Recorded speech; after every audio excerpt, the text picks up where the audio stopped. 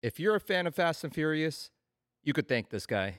We have the real-life Dominic Toretto in the house. My job was street racing. Hustle you on street racing. For 5 years, you were just making your money purely from street racing. Yes. And good money. The biggest spot I ever raised was 20 grand. Ralphy Estevez of DRT Racing.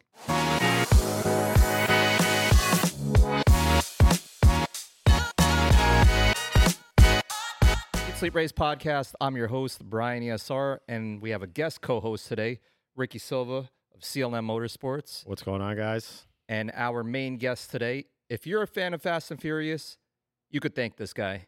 We have the real-life Dominic Toretto in the house, but his real name is Racer X, or more known as Ralphy Estevez of DRT Racing. How you doing? Thank you for having me. Thanks for joining us. Question, have you even watched all 10 of the Fast and Furious movies? No, definitely not. I was thinking that. I haven't either, so don't feel bad. Yeah. I have. I didn't start off as a fan, but I did watch them all, and I kind of like them now. How many have you watched? I watched the first one, second one, which was Tokyo Drift, I think, right? Third one is Tokyo Drift. So I watched all three, then 7, I think, and that's it. Really random numbers. And that's it. Yeah, that's it.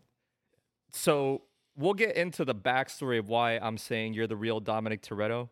But before we get into that, some people are going to hate you for that.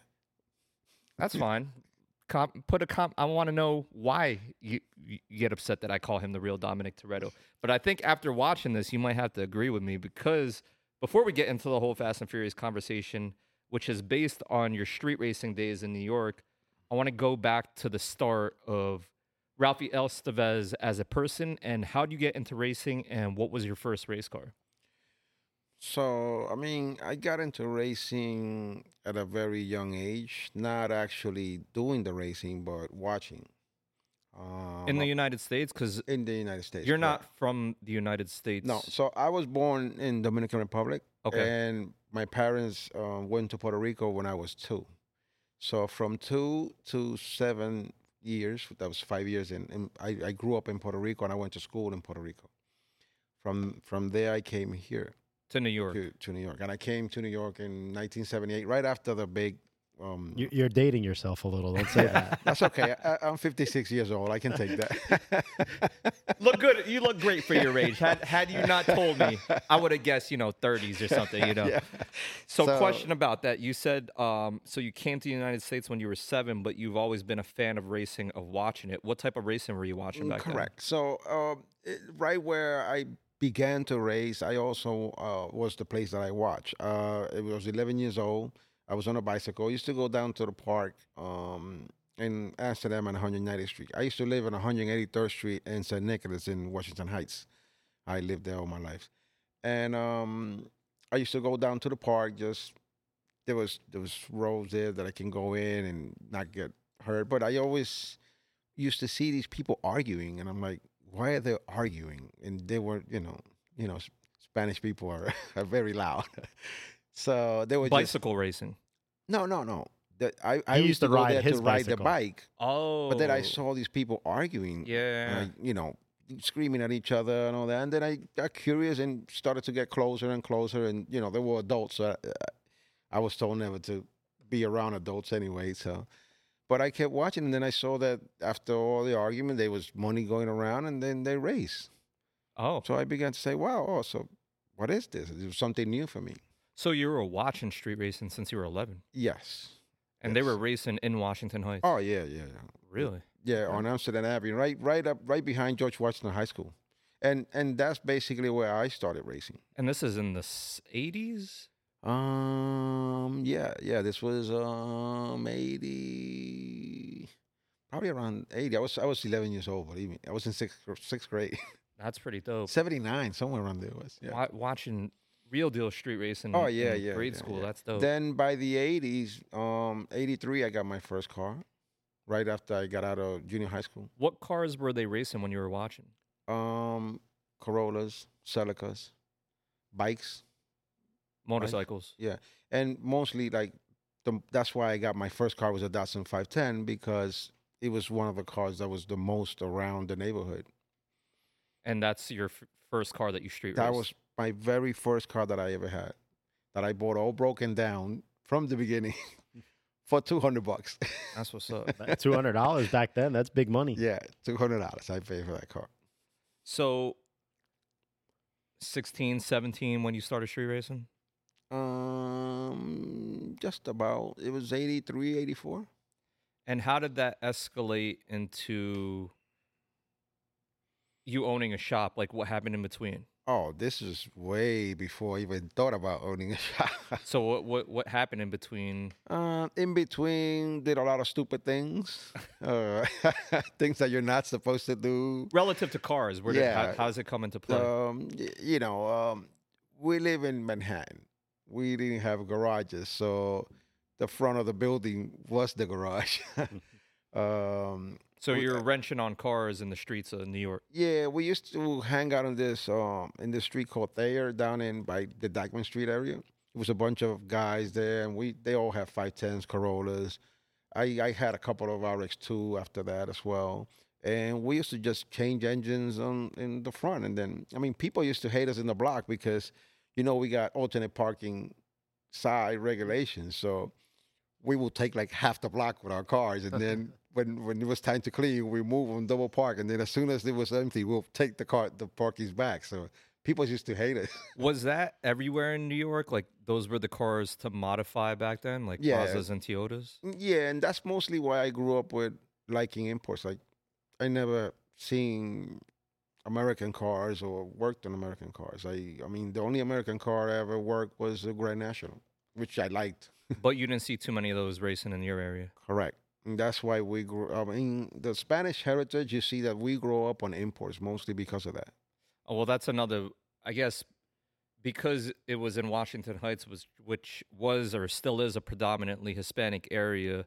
You're saying for Hispanics, because you're watching street racing in that specific area, it was Mazdas and Toyotas. Correct. So I got used to seeing that, and that's what you begin to like. It's like if I put something in front of you 100 times, you're gonna say the first time, "Well, I don't like it," but after the 100th time, you begin to like it. It's the environment you're around. Correct. So from working on cars in the streets to becoming a full-time mechanic and creating a career as a mechanic, because today you're, from what I know, and I'd like for you to go more into this, you're a mechanic, you're a tuner, you're a racer. What happened in between here after, you're street racing with a bunch of your friends, working on cars in the street? What happened after that? Well, the first thing is I never wanted to be a mechanic. I wanted to be a airplane pilot. I don't know how, somewhere along the line I got lost. Oh, wow. So, that's a big difference. Yeah, that's a big difference. Did you even make it to flight school? No. Okay, so no.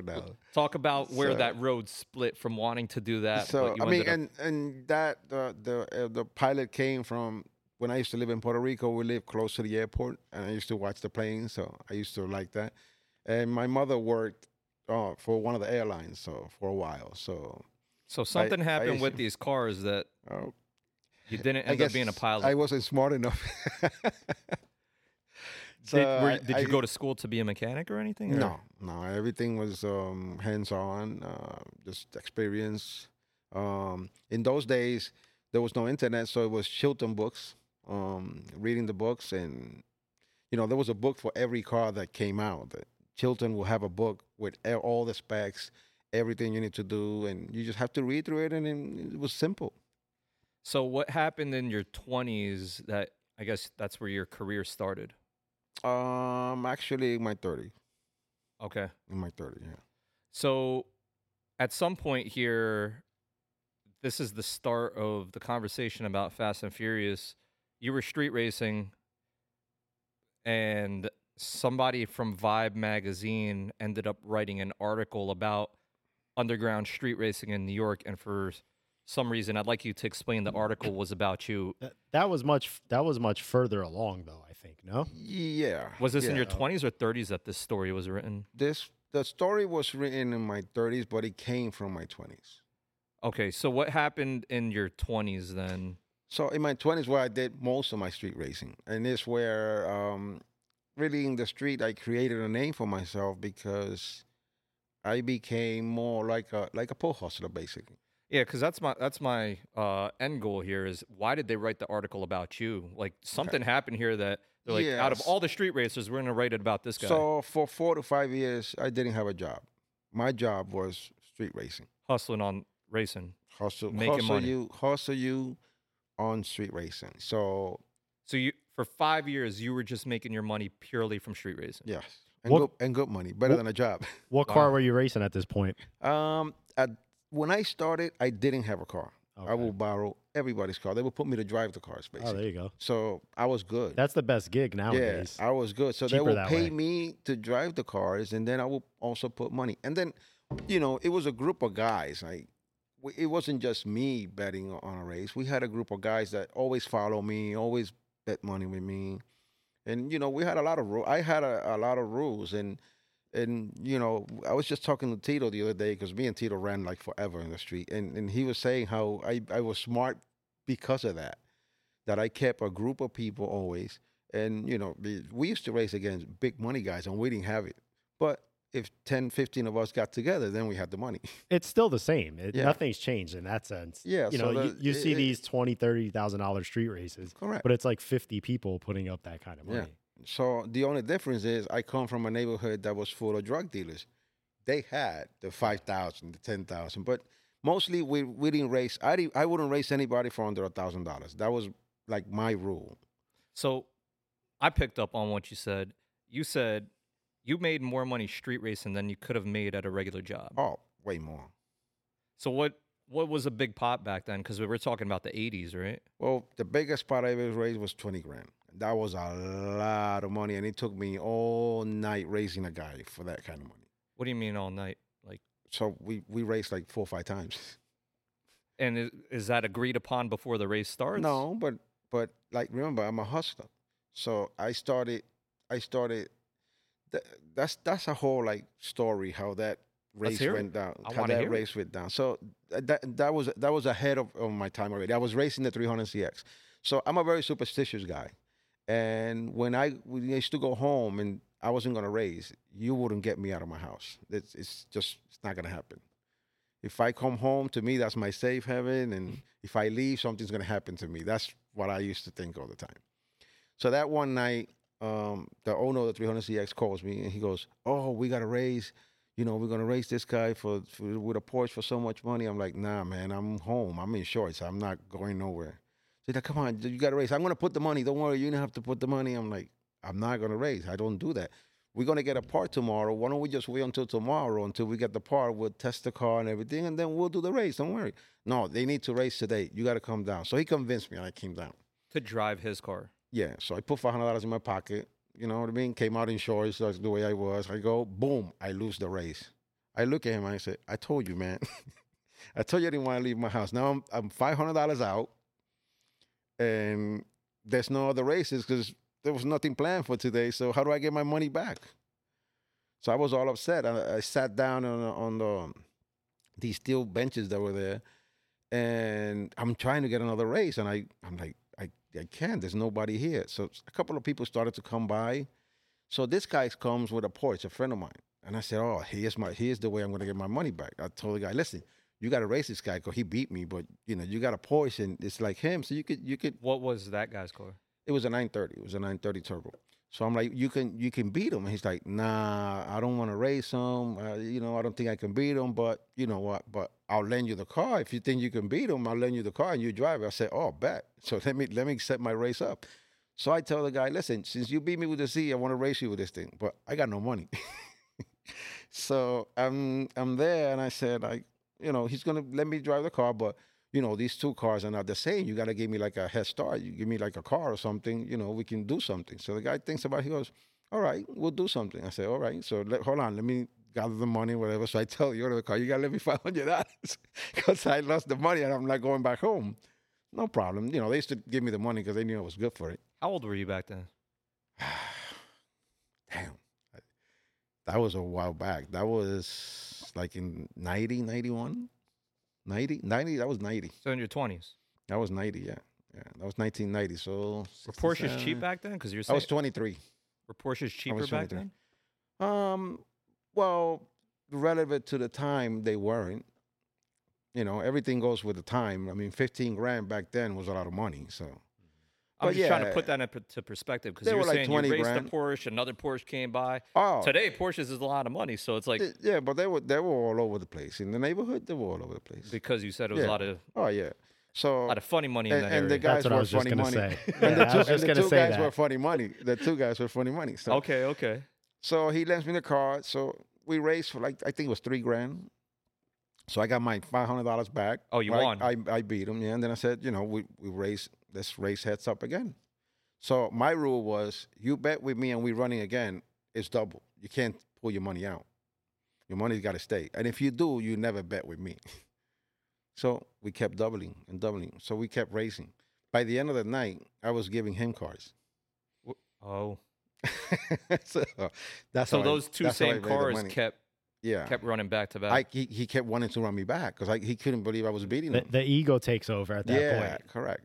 Well, typically the ego has to talk to the pocket first to But They- these back guys it have up. deep they pockets. didn't think about it. They didn't think about it. Remember, the first race, he had money that he had won, so it was okay to lose. Well, he was plus 500, and at the end of the night ended Well, up negative 20,000. Yeah, well, he was more than plus 500. He just took my 500, but it was more than that in the first race. Yeah, So you're saying at the end of that night you walked out 20. it was a 20. It was a 20 grand race. For that was a lot of money back then. So there was a lot of pressure on everybody for that. Yeah, And you originally didn't want to get out of your house that night. we finished like about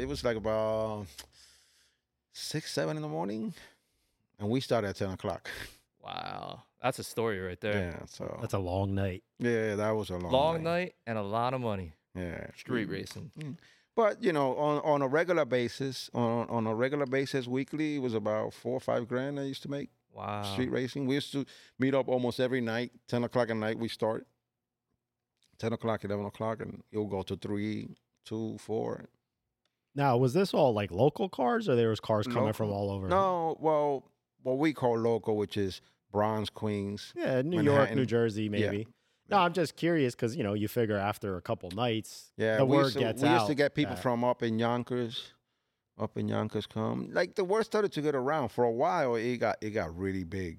It was really So that's big. crazy. You were saying you were running 7 to 7. Cops didn't come. Like these streets where you were racing at. Well, remember the days. Remember the days. No computers. No nothing. You had to call. No cell phones. So It was a cops different didn't roll time back around then. back then. So it didn't roll that. We were on top of it. But the way we raced, I started racing quarter mile. But when we were running for the big money, we were running a mile run. And when we blocked the highway. It's like, what is a cop gonna do? He's all, like, we'll see cops behind, and it's like, well, he's got to get through, like, let's see, 10 cars. How's he gonna get to me? Yeah. And I got an open highway in front of me. By the time there was no like, let's pull over, none of that. Nobody's pulling over for a cop in those days. That's the way it was. Yeah, what were they in back then? Those are like the Oldsmobile or Yeah, something. yeah. Original Crown Vics. Yeah. Yeah, forget it. It was easy to get away from them. It was very easy to get away. Yeah, So- especially with something remotely modified. Oh Yeah. yeah. Back then, when you were 11 years old and saw your first street race, was it on the highway or? No, it was behind. So it wasn't even a quarter mile. They used to run like 4 street poles on the same side. It was a very short race, but that's what they had. And then eventually it grew into the mile run. one yeah. mile races. That's Yeah, kind and of crazy. then going different places. Chase Stadium, Hunts Point at the end. Those places. Yeah, Hunts Point was one of the big ones. That I went there like maybe once or twice, and it was probably the craziest street racing I've ever got to Chase see. Stadium was really big, and to bring a car towed was the end of the world. Where was your favorite place to street race back in the 90s? I used to like Chase Stadium. That's why I started. Shea Stadium. I used to love Chase Stadium, and that's why I met Tito also. So Craziest story at Shea Stadium. yeah, What do you got? when I raced Tito, he had a Volkswagen.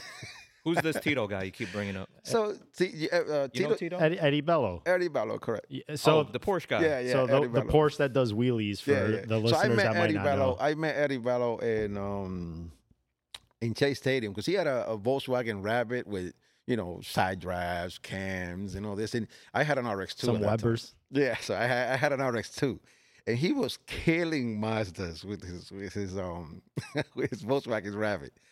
So in those days, we were just running for fun. So in Chase Stadium, you will park at the starting line, and whoever lines up next to you, you will run. That was the good thing about that. So that's how eventually I learned a little bit about racing, and I got good about shifting and all that stuff because you keep doing it over and over and over, and it's just for fun. So you're just going over and over like if you're running at a track. You would run and literally get right back in line. Right back in line. That's how Avenue P was at one point. Correct. It was the same thing. It's like you would literally pull up.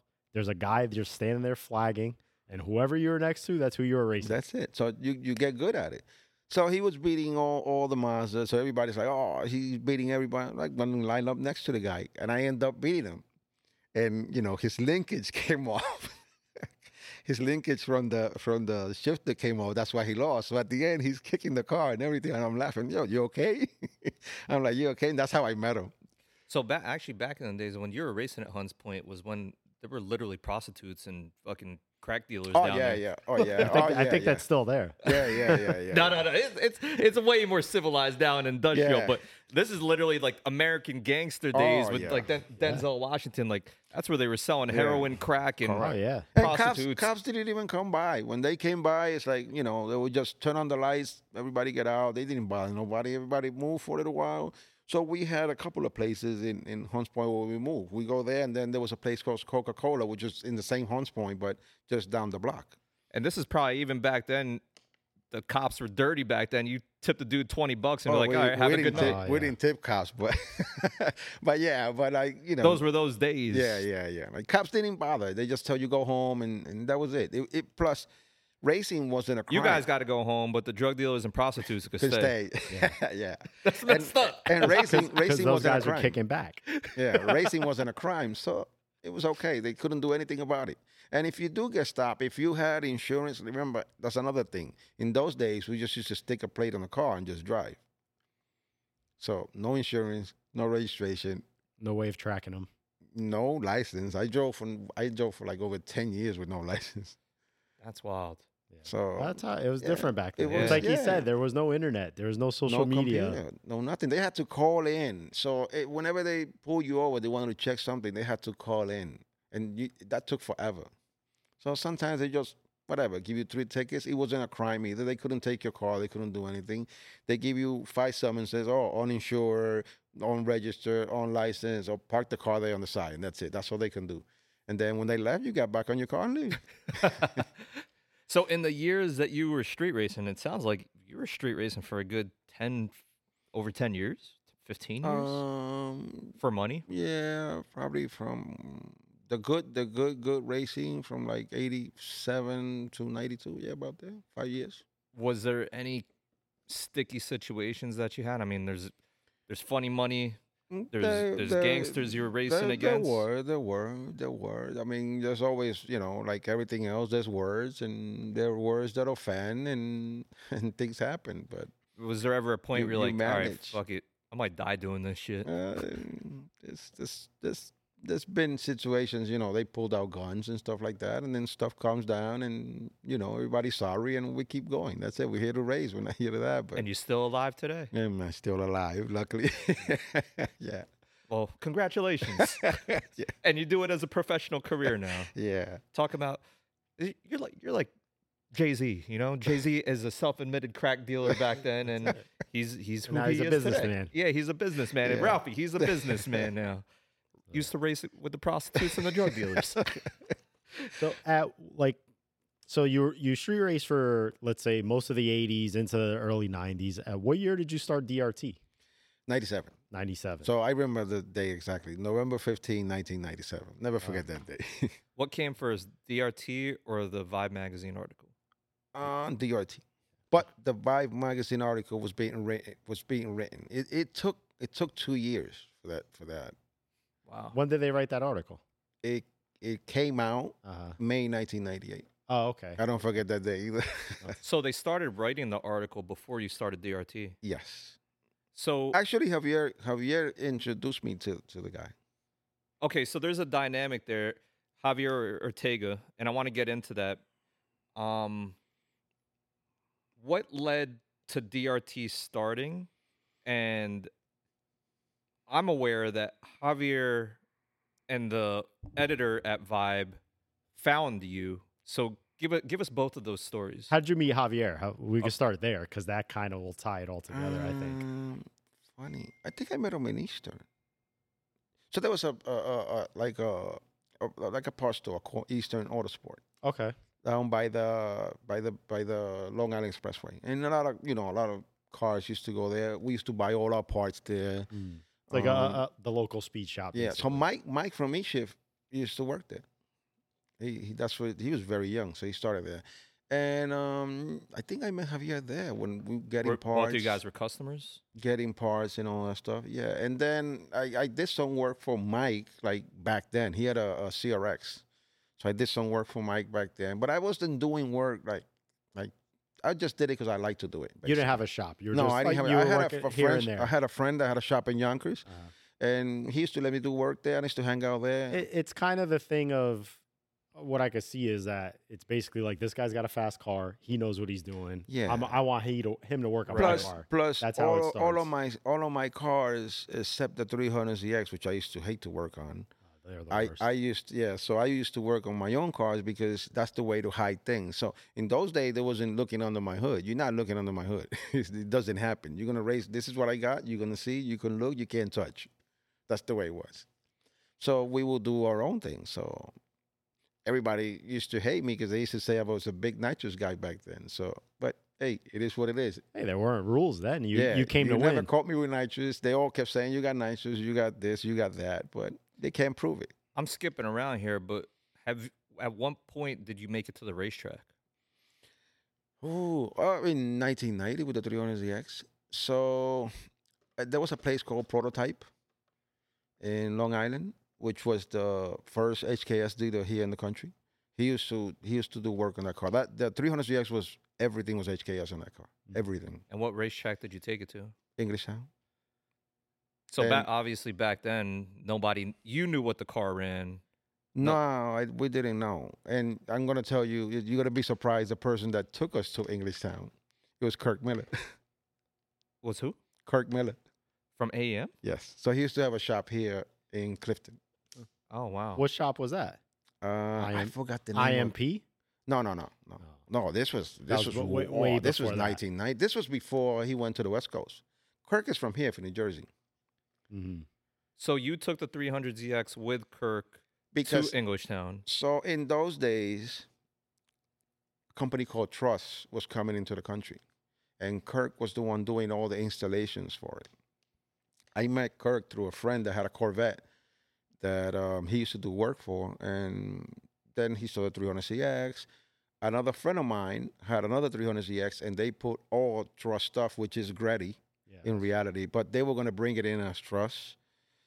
And they put all that stuff into my friend's 300ZX, and that's how I met Kirk. And then they were supposed to test something, so it was the Truss with the HKS to see which one did better.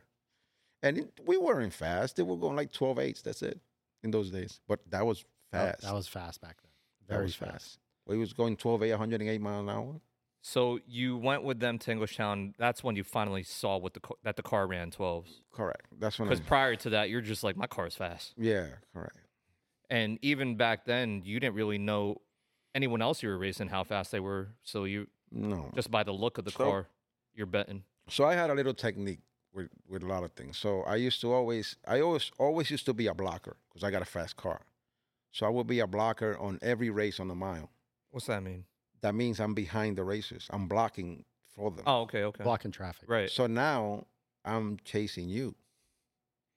So now I know what your car can do because you're racing. And if you're catching up to them. I'm right behind you. Yeah. So I know what I can do. Smart. So you're really hustling them. I hustle them. And even though it wasn't correct, I used to do little stopwatch runs and know what my car can do all the way down. And I start your car, I know what your car can do, and I can figure things out. You could get it in the ballpark, which Correct. at that point, then it's a gamble. So now I know what heads up I can give you. And that was that's how they used to race me. I'm always going to make you think that you're going to beat me. Because I'm giving you a heads up. You'd be like, I got to beat him. But you end up not beating me.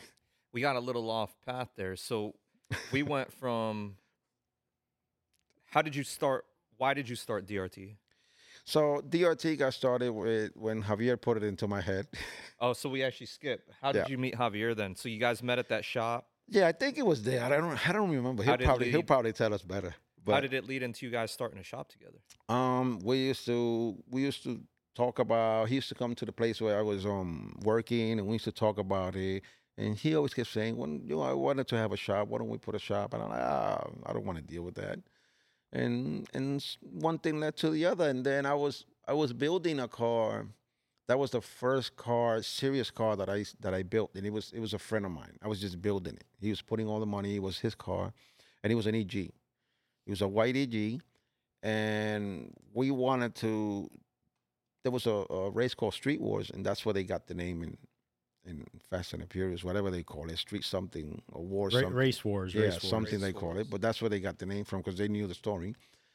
So I was building a car, and it was a year. I had a year to build that car, and believe me, it's not like now that you walk to a store and get rods and get pistons. No. We had to wait 2 months, a month. So it was very tough. All the parts were in California. There was nothing around here. But we managed to put it together. And believe it or not, George was the one who tuned that car, actually, with a Haltech. George Ayano from Bullish. Oh, wow. Yeah. Which back then was probably Rally Motorsport. Rally Motorsport, correct. Yeah, Rally Motorsport. And we made 450 horsepower, which was unheard of. This was a white EG with, it had white Axis touring cups on it. Correct. I remember and that. It was in a magazine. Yeah, it said Speed and Sound on the side. Yeah, that was on the cover of, what was that, Super Street? You probably have that magazine. Yeah, I probably just gave it to you. Box you gave me. Yeah, it used to say Speed and Sound because that's the shop I used to go. He's still there, actually. That shop's still there. Oh, so you were working at Speed and Sound. I will do my things there. He was working out of there. Okay. Yeah. So at some point, Javier Ortega was like, "Yo, let's start a shop together." Yes. When he saw how I didn't have any confidence. I'm like, look, I'm not a mechanic. I didn't have any tools, but somehow we created a dream and we made it happen. Who came up with DRT? Because it stands for Drag Racing Technology. Oh yeah, people used to think it was Dominican Racing Team. I don't know why. So that was one of the first, not argument, but things me and Javier had difference on. So it was, I remember we came up with a couple of names. One was the tuning shop. I forgot. There was a couple of names. He's like, no, I don't like that one. No, I don't like that one. And then we agree on Drag Racing Technologies. And then after we had the name, we were like, man, we came up with a bad name because it's specific to drag racing. Yeah. But the same guy that wrote the story had a roommate that was a designer. He does plastic walls and architecture in downtown in very expensive apartments. So I fixed his car, and he said he wanted to do my logo. He said, I'm going to design the logo for you guys. I want you guys to let me do it. I'm like, okay, whatever you want to do. We didn't even know what the guy's talking about. So when you guys opened your doors, did you have customers off the Yes. Bit? Oh, yeah. We had a customer right the minute we opened the door. Yeah, but you said you didn't have no tools, so how you work on these cars? That's another story. So I had a friend of mine called Juan Sanchez, right? He's still a good friend of mine. And he came to work with me. He used to work for Verizon in those days, a mechanic. And he went to Ohio Diesel. And he had a toolbox, and he came in, and we were using his toolbox until we made some money and actually bought some tools. So it was an experience. It was definitely an experience. And this is the 97. 97, correct. 97. All right, so we're going to fill in the gaps here. 97, you opened up a shop with Javier, DRT. Javier tell us that story about this Vibe magazine editor and why he wanted to write the story and how he found Javier. So it started in the Daily News. He was really a writer for the Daily News. So he was a freelance writer for Vibe. So he did a story on a Sunday paper about things that went on in New York. And street racing happened to be one of them. And actually, Mike still has the paper on the wall, the very first article that he wrote. And we went down to that track in Long Island, which is closed now. It was actually open back then, and he was there asking, and everybody kept mentioning my name. The guy you need to talk to is Ralphie. The guy you need to talk to is Ralphie. This is before he wrote the newspaper article. This is while he's writing the newspaper article. He was doing his research. Yeah. Okay. So he wrote it for the paper first, small article, and then Five gave him the opportunity to write something about it, about street racing, which was supposed to be like a quarter of a page. That's why it took us so long. Like he's like, I gotta make this right. I don't have much space to write, so it has to be perfect. So he knew about street racing, but wasn't a street racer, but wanted to write about it. So He didn't know anything about street racing. The guy bought a car. He didn't even know how to drive. He was a reporter. Stick. Yeah, he didn't even know how to drive stick. He had an automatic Civic, an EK, right? And I put a clutch in it. And he's asking me, Javier went down with me to deliver the car. And when I go down to deliver the car, he goes, can I tell you something? I said, yeah. Okay, here's the car. Everything's good. You can just drive. He goes, no, I don't know how to drive stick. I'm like, my man, we're in Manhattan. Can you take me around the block and just give me like a quick crash course? So somebody gave this guy the topic of street racing, and he's like, I got to go find somebody who street races. So let me start at the racetrack. Started asking around. Everyone's he went pointing to Eastern Autosport. He went to that place first. And he's and like, he's Asian, and all those guys were Asian. So he sat there, and then everybody, like I said, everybody kept mentioning my name. So there was some guy named Robert. The story was going to be with him, but he didn't speak any English, so it was kind of hard. Yeah. So everybody started mentioning my name. So he's like, who's this Ralphie guy? Who's this Ralphie guy? And it's like, then people were telling me, this guy, we're telling him about, he's asking for you. I'm like, I don't want to know about the guy. It's like he's the cops. Yeah, I don't want to know about that guy. It's like Street Outlaws when they first showed up. I'm trying to make my money. I'm trying to make my money. I don't want to deal with that guy. Why is this guy asking for me? Yeah, so it was funny. Believe me, for a long time, it was very hard to let him come with a camera to a street race. Nobody wanted to be on camera. It took me a long time to tell people, no, look, he's a reporter. Believe me, I've been with him all the time. We used to meet downtown in different places just to talk about the story and all that. But it was very hard to get him to come with a camera. Well, keep in mind, this camera is a 35 millimeter. You have to get the photos developed type camera. Correct. So he came around because of Javier or because of just everybody collectively referring you? Yeah, Javier introduced him to me. Okay. Javier convinced me to actually meet the guy. To do it. Because back then you were partners already. No, we weren't partners. But he Javier's very persuasive. Got it. So in this time, the 2 years it took this guy to write this article, you opened up shop. And then this article comes out called Racer X in Vibe magazine. Yep. And this is the start of the Fast and Furious story. Because the original Fast and Furious storyline was created based on the original writer reading this Vibe article and saying, I could make that a movie. Correct. So basically, when he wrote it, we rushed to the local place to buy the magazine, of course. And a couple of years after, he actually called me and said, look, I got an agent, and they think this could be a movie, and I think I'm gonna sell it or whatever. Well, good luck, Who's this guy who wrote the article? What's his name? Ken Lee. So Ken Lee. Oh, somebody bought the. Yeah, he sold the article for $300,000, basically. Yeah. What? Yeah. Well, and believe me. By the end of the whole story, he was very disappointed with what he sold it for. Judge it. He did. Yeah. 10 movies later. Yeah. Well, no, one movie later, he was disappointed. So Ken Lee sold the story that inspired Fast and Furious for $300,000. Correct. No royalty, and is upset.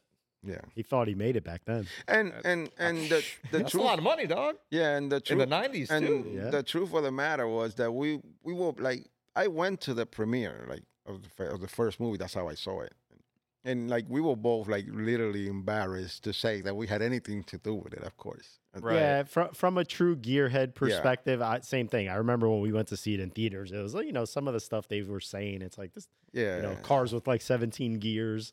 Yeah, like like a Motec exhaust. Yeah, and it was so simple to fix. Just say a Motec and an exhaust. It would have been fixed right there. That's it. It would have been fixed. But it is what it is. So I just looked up the timeline. Vibe article came out in 98.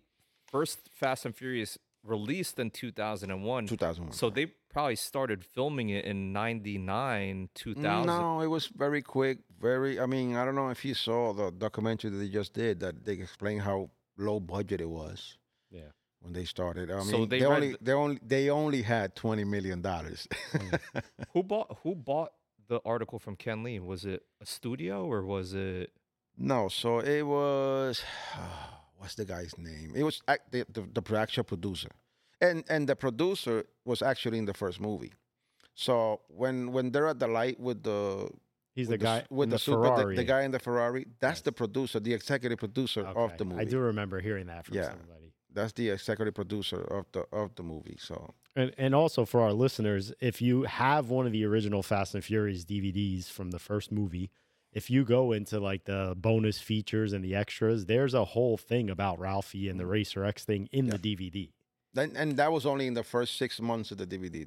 Then every DVD after that doesn't have it. Oh, really? Yeah. Oh, I have one of those that has one of the originals, I guess. So it was directed by Rob Cohen, but the producer is Neil Moritz. That's it. Neil Morris is the guy's name, yes. So Neil Moritz read this article that Ken wrote and was like, yo, I'm going to turn this into a movie. Yep.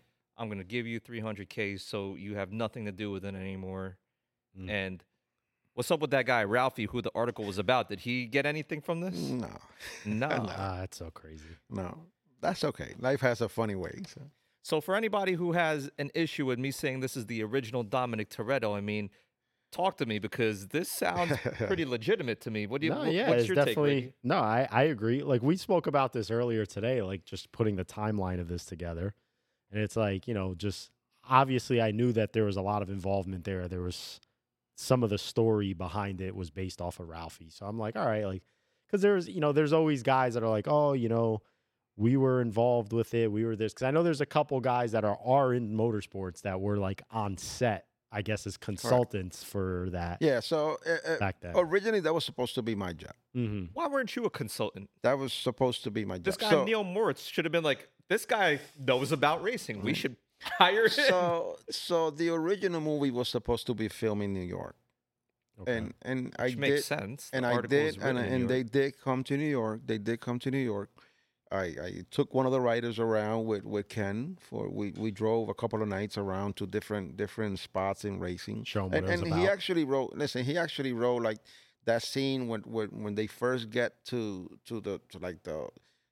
where all the buildings are and that he downtown wrote that area. and believe me, I was very proud of that because that's what he saw. He did that. He wrote that part really, really well, like about what he saw. And it looks very legitimate. That's the same way it was. You get the music. That's what he saw. The people with the loud music, people hanging out and burnouts. That's what he saw. Blocking the streets off. Yeah, so he wrote exactly what he saw. He did a very good recreation of what he saw. So now this Neil Moore, why didn't they hire you as a consultant?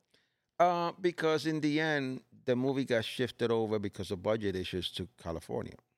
And so what's up? They there's thought planes. Remember, once they start hiring people, right? They're all from the area. They like, oh, we can get these people. They got most of those people for free. So they just said, okay, we got a meeting. Boom, everybody showed up. Like they couldn't believe how many cars showed up. So they probably thought they couldn't get that here. Then they had budget issues to fly people back and forth. I mean, to close the street in New York, it's not going to cost you $1,000. No, definitely not. So they had 20 million. And if you look at the documentary that just came out now on, I forgot the name of this channel they just did a whole series of everything, how everything went down. They only had 20 million. Then the guy kept asking for more money. And it's like, they brought it up to 30 and like, still not enough. They ended up spending 40. So imagine, to produce the first one. Yeah, so imagine it. Yeah, but then imagine trying to do that in New York. But the movie, I know the exact numbers of the movie. So what are they? The movie made after the 40 million they spent, they take them out. So the profit was 750 million. That was the first movie alone. So display what numbers you hear anywhere else. That's And the real believe me, numbers. those are the real numbers because I got them. That's crazy. They had to give me all the numbers on the movie. Why'd they have to give it to you? We had a little conversation afterwards, and we squared a couple of things away, and it worked out. There you go. Yeah. So you took a little bit of your 80s personality from the streets and A said, little bit of his No, hustle. just- y'all wrote you a little know, movie about me. You grow up and you learn things, and you get people that put you in the right direction, and if you listen, you do well. So you got a little bit of something from Yeah, this movie. I did. Okay. Good. In the long run. Well and then deserved. I didn't want anything to do.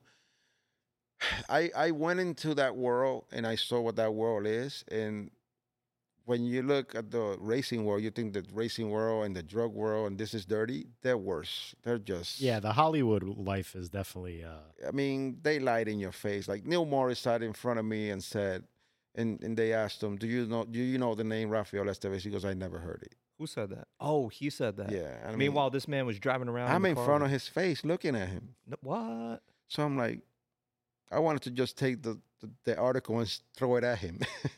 The New York should have came out of So you know, so once I saw how dirty that world is, I'm like, I don't ever want any part of this. you. Wow. So that's kind of wild. There was potential for this movie to be based out of New York, but Yep. because of the budget, Yeah, which makes sense. man, Yep. this movie probably would have been a whole lot different had Well, they now stuck to now the they're roots. in every other country now. and if you look at it, I mean, you got Vin Diesel when he went in the Tonight Show, saying we're bringing it back home, because he always wanted to bring it back to New I York. wonder, you think Vin Diesel knows this He movie? he knows who I am, but he never wants to meet me. So Because we tried. He's like the executive producer of no. So this is how it is. He left, right? He left for a reason. He wanted to be part of it. He wanted to own part of it. Right. The only way he came back was when they gave him the franchise. They gave him the franchise. He Mhm. owns it. and he knows this all started from your story. Oh, he knows. He knows. Yo, what's up, Vin Diesel? You watching this right now? We're in New Jersey. Holler at your boy. Yeah, come talk to us. He never wants to meet me. Come in the hot seat over here. We'd like to have you as a guest, Yeah. right I mean, next to for- Ralphie. For I think it was 8 that he went uptown to. He actually went uptown to debut it. You should have showed up with him. Should have popped up there like, hey, Yeah. you got a seat for me? He thinks he's Dominican inside, though. Is that what it is? Yeah, he thinks he's always in Dominican Republic. He's always there. What was what? I think Yeah. one of the movies actually they went to the DR. I know they got they a fil- Brazil they a filmed- Oh, they bunch. went to Brazil. Yeah. Yeah, no, but they filmed some parts in Dominican Republic as well. Correct. Yeah. So have. again, if you're a fan of Fast and Furious, thank this guy, the original Dominic Toretto.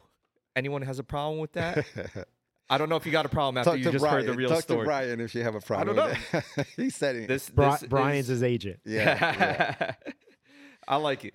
Let's backtrack here to actually no. Let's move on to DRT because okay, the article was written in '98. Movie came out. DRT There's already a shop at that because point. you're not in, Correct. because you're Yeah. not in the movie. You know, you had time for DRT. I know DRT as a kid. I remember seeing me going to the racetrack, seeing the white coupe, twin turbo with the 2 chrome or polished turbos up front with the white T37s, very stylish back then. I appreciate. The first, they were the first. The OG front mount- the T37s first- and too. and the first front mount turbos. Nobody had front mount turbos Correct. until No. now. Yeah, back then, no. So yeah, Were those 17s in the back? yeah. Remember Nino? Wow. You okay. remember Nino? So Nino gave me those rims. Oh, from Wired? Yeah. Oh, From what? from Axis. From Axis. You know, I guess those were 17s just because I saw a picture Yeah. of it recently. I was like, yo, those are skinny tires on Yeah, there. yeah, Those yeah. must be 17s. Remember those days was about the look. We wasn't Yeah, running fast. A lot It was of about the look. If you look at a lot of the older pro cars like Bergen Holtz, Kubo, Kenny Tran, they all had it was either Volks or Racing Hearts. They had like the Type C's in the back or the C2s, Still C5s. had to look good. Yeah. Yeah, That's it. they all did it. That's it. Remember, we weren't going pretty fast. I mean, running 10s was like No, Eights now, that was sevens that now, was, that was so, that was the yeah. head of the class back then. Fastest you went in that car? 9:49. So that was fast. Yeah.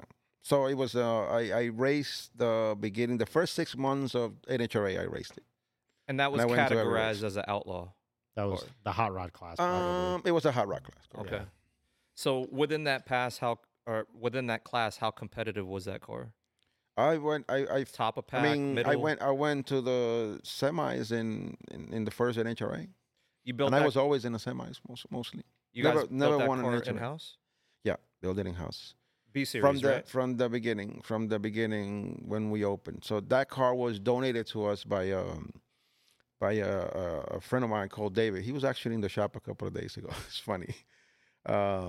The junkyard used to be called All in One, and it was that car was like, it had like not even 5,000 miles when I got it, and all they wanted was the engine back and all the stuff. I said, yeah, all I want is the shell, and they gave me the shell.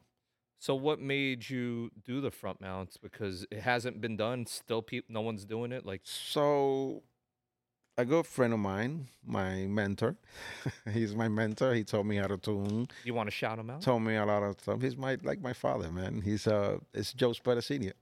Okay.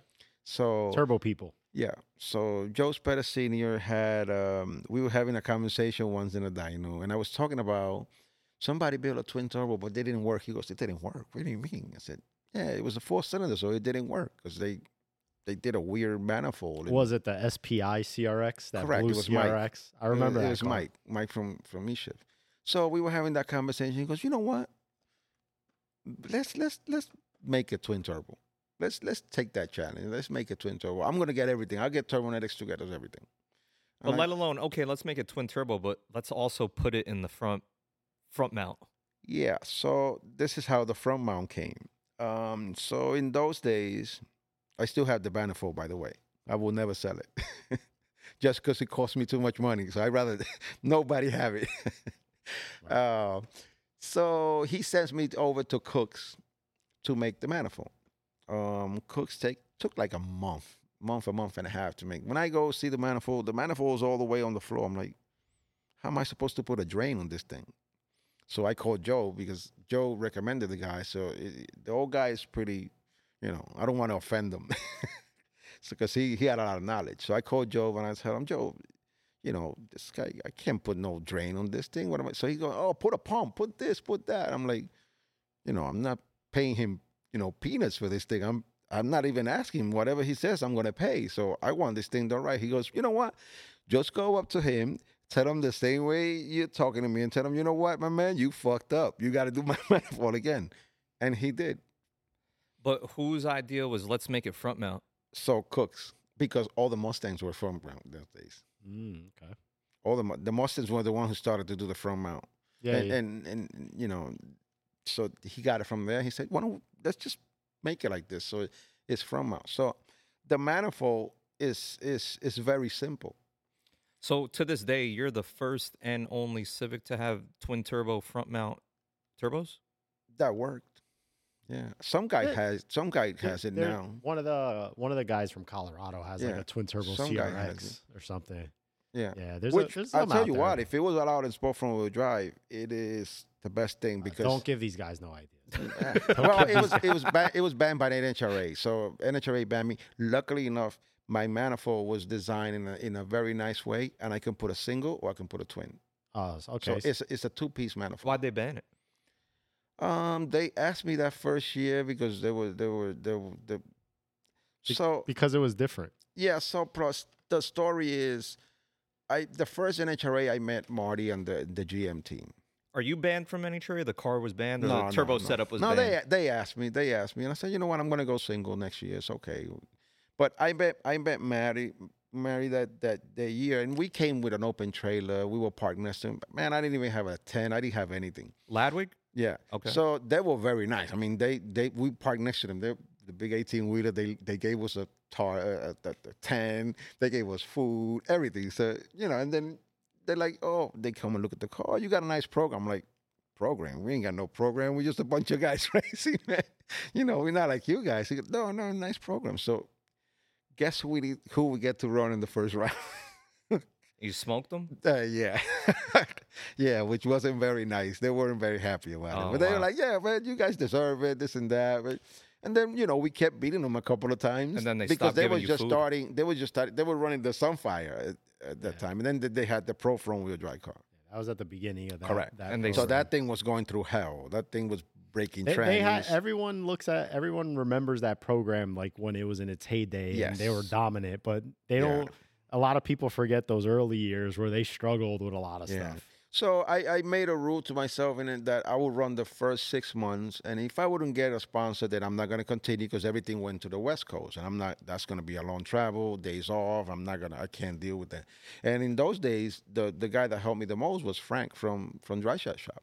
Oh wow. Yeah, Frank used to give me money for every race, but I would Frank, the first set of axles that Frank built, I used them, and it was funny because I told him I'm going to be back, and he's like, "What do you mean? I paid $500 for those things. I don't forget." It was a lot of money back then. And I said, like, "What's the guarantee?" "Oh, don't worry, you're not going to break them. If you break them, I'll fix them back." I said, "Okay, I'll be back tomorrow." He thought I was laughing. I went to Englishtown, didn't even get a run. It broke right there on the spot. I came back the next day. He goes, "No way." I'm like, "Well, I told you it was going to happen." And that's how we developed our relationship. So you had the first set of drive shaft shop axles. Yeah. And ever. I gave them back to him. He has them. He has them on the wall. Wow, a lot of firsts Yeah. firsts with you, He has Ralphie. them on the wall. Well, it was the start of an era too. So Right. This is the birth. Like Ralphie was around for the Yeah. birth of the import Yeah. racing. He was scene. there through all the growing pains of Yeah, learning that yeah. you need to get custom axles and yeah, custom pistons. Arias was the first company who started making pistons for us. That will That's- have them in stock. yeah, that's a big well, now they're owned by CP, but Yeah. that was a big family owned business Correct. for a long time. And Crower. And that's why I'm with Trump Piston, because Trump Piston, so Barry Mesa was the head guy at Arias, and I know him for 25 years. So when he opened his company, I went with him. So this, would you say this twin turbo Civic is what made DRT a known company, like a known tuner shop? I had a lot of cars before then, but in the magazines, yes. Yeah, because it got a lot of. Yeah, I got a lot It of was views. in whenever these Super Street. But so did the modified. first car I built before DRT. So the first car before DRT caught the attention of Shaw Carson. He was the one who actually took pictures of the car and put it on turbo. And that was like crazy because I was a nobody then. Which car was this? The white EG? The white EG, yeah. I Did got it have a big DRT on it? no, it said Speed and Sound. It was before Oh, the DRT. Speed and Sound car. Yeah, okay. it was before DRT. I remember. So seeing that car ran 11 right out the gate. So Yeah, I we were remember running that car had a crazy We setup. were running 1130s. That was a 133. So that was fast back in 96. Very fast. That was very fast in 96. So for a long time, I was the East Coast fastest Honda. And that's how we created DRT. And we kept calling DRT the East Coast fastest until John Brown came on and ran 1095. It took me forever. I ran 11.0 and I stood there for a while. For how many years were you the fastest Honda? Oh, for a while. It was for a while, definitely for a while. 2 years? 4 years? I think more than that. Yeah. Because I think John Brown ran it like in 99 or 2000. And remind me, so you grew up with Toyotas and Mazdas. When did you switch into Hondas? Where did this come in? When I built that Honda. The EG? Yeah. When I built that Honda, correct. So Honda is it's a foreign platform to you at that point. And also front wheel drive. Because the first front wheel drive that Sure. I ever saw in the street racing was the Dodge Shelby. Oh, this yeah. was The that was turbo. Yeah, turbo that thing came four-cylinder. and kicked our ass big time. Yeah. We didn't know that thing was turbo. We didn't know a bunch of stuff. So literally, I mean, we were going back. We just mentioned that you were one of the pioneers of this racing in the import industry. You took a lot of the hardship of learning what was wrong. But now knowing that you had the fastest Honda for so many years, in general or just the East Coast? Fastest Honda in the U.S.? Or In the East Coast, because the West Coast was going 10s in those days. Okay. They were going 1090s, 11.0s. So It was knowing around you there. had the fastest Honda in the East Coast, that means all the trials and tribulations of building a fast Honda, you went through it before everyone else did. Oh yeah, we broke blocks. So and then also another thing that helped us was Sean Carson because Sean Carson came up with New Forms. Remember, he was the owner of New Forms, and New Forms had the Black Guard. We were the distributor for Black Guard here at the beginning, and we tested it for him as well. So because we used to break the blocks a lot, a lot, and then that came in and that solved a lot of the problems. So it was, one after the other. So were a majority of the cars that DRT worked on Hondas? Yes. Because Yes. you were known as Correct. that guy. Yeah, for a very long time. And that's one of the reasons why I think DRT lasted as well. It still is, but it grew as fast as it did because we picked a platform that was very common and upcoming. Remember, they called the Honda the Chevy 350. They were calling it at that time. So and up to this day, and what people don't understand is that it's a very affordable car. So it's a hand-me-down car, basically. That's what it was. So there was a lot of them. And there was tons of aftermarket support for them. When you look at it, Benny opened Performance Factory just about this. Well, he was downtown first, but he came to Queens and opened the second Performance Factory when he called it Performance Factory and NYC at the same time. And he didn't last as long because he went with the Supras, and the Supras didn't sell much. Benny 10. Yeah, and the Supras didn't sell much. So he picked a platform that was kind of hard. Yeah, it was more expensive, so he made more money, let's say, with less volume. We had to do more volume to make the same money. But we were able to last longer because of the platform. Different customer base. Yeah, but because of the platform, we were able to last longer. So remember, in those days was the Honda, the Toyota Supra, and the Mitsubishis. That's, Foreign Tricks was around, I think it was, Foreign Tricks. Turbo Tricks. Turbo Tricks. Yeah, Turbo Tricks was around. Yeah, they were in like North Jersey back then. Yeah, so it was Turbo Tricks, a Stream from Maryland. Yeah. Like we did a big, a lot of people still remember this thing. Every time they mentioned that, I laughed. It was on a Wednesday night. Javier set up a race between Extreme a match race, Extreme and us. So it was Honda. It was a big Honda against Mitsubishi thing in those days. Where was this at? At Englishtown. Probably for like a night of thrills On a something. Wednesday night, on a Wednesday night. Yeah. They paid us $300. I don't forget that either. And we're talking about the era here. So, like you said, this is glory days. You could go to the Toyota dealership and buy a MK4 Supra. You could go to the Honda dealership and buy a Civic because you're talking 92 to 95. So you're literally going to the Honda dealership and buying an EG. Yeah, that back then the supercars were, the RX-7, the 300ZX, the Supra. So like you said, that's big money back then because you're literally buying them from the dealership. Supras were what, like probably 40 grand back then, I think? think? Because the 300 was 30,000. Yeah. 28 to 30 was the 300ZX. Oh, those were big A cars Honda back was then. like 17,000, 16,000. Yeah. A Honda back then. Yeah, my brother had a 99 coupe, and I think that thing, EX coupe, was like 15, 16,000. Yeah, they were very affordable. If you guys are listening to this podcast and you made it this far, if you're listening to the podcast, you could also head over to our YouTube and catch the visuals of the podcast. We have a YouTube channel where the video is posted. Or if you're watching us on YouTube and you just want to listen to us in your car, you could also subscribe and listen to us on Spotify, Apple Podcasts. And we actually have a little bit of promo to drop in here. If you're watching, because Ralphie is on this episode, we're offering a 15% promo code off of eatsleeprace.com. Use the promo code RalphieDRT. That's RALPHYDRT. You get 15% off your order. And I'm going to give a little plug to DRT Racing. Stop by his shop in South Amboy, New Jersey. DM him on Instagram, DRT Racing. DRT Racing. And I got a brand new YouTube page that I'm working on now. And it's got a Ralphie's World. Ralphie's World, correct. And I also have a Ralphie's World Instagram as well. So, Ralphie, you mentioned your YouTube channel. Before we even get to there, what is DRT? Like, why would someone reach out to DRT today? Well, now it's very hard for me. So now I pick and choose whatever I take. I'm up to that point where I can do a lot of things, but I really don't want to do some things. Because you do mechanic work, you're a tuner. Correct. So I do. What's Ralphie like doing? I don't enjoy tuning anymore. Oh, really? I don't find it challenging enough. Wow. Like at the beginning.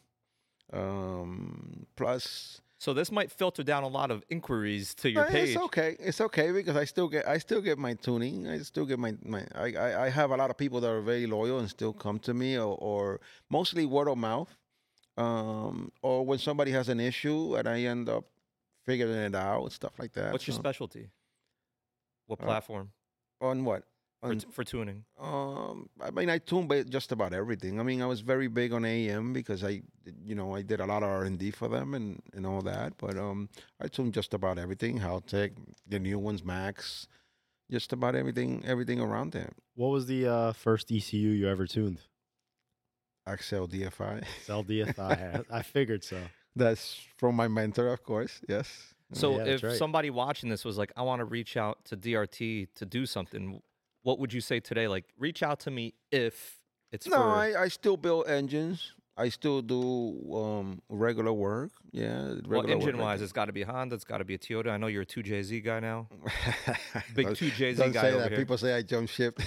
But Yeah. it's true. Yeah, You are a big 2JZ guy over here. It just happens to be the car I have now, and I drive a rear-wheel drive car now. That's all that. But a couple of years, I left racing for a little while, and Felix got me into a car, and I had 14 years. I never drove a front-wheel drive or didn't get into a car to race. Just drove a regular car back and forth to work, and I had DRT, of course, and I ended up going to the finals with Silva, actually. Yeah. Yeah, I remember He that. beat me in the finals. What car were you driving? It was some car that Felix tuned that he got it me was, to drive. it was one of Dynamics customers. Yeah. It was, I think, a car from like Massachusetts Yes, that they had correct. been working on. And then it was one of those that I think whoever was driving it wasn't around that weekend. And they're like, Yeah. hey, you want to drive it? And he Yeah, and then I ended up eliminating Felix and Dynamic.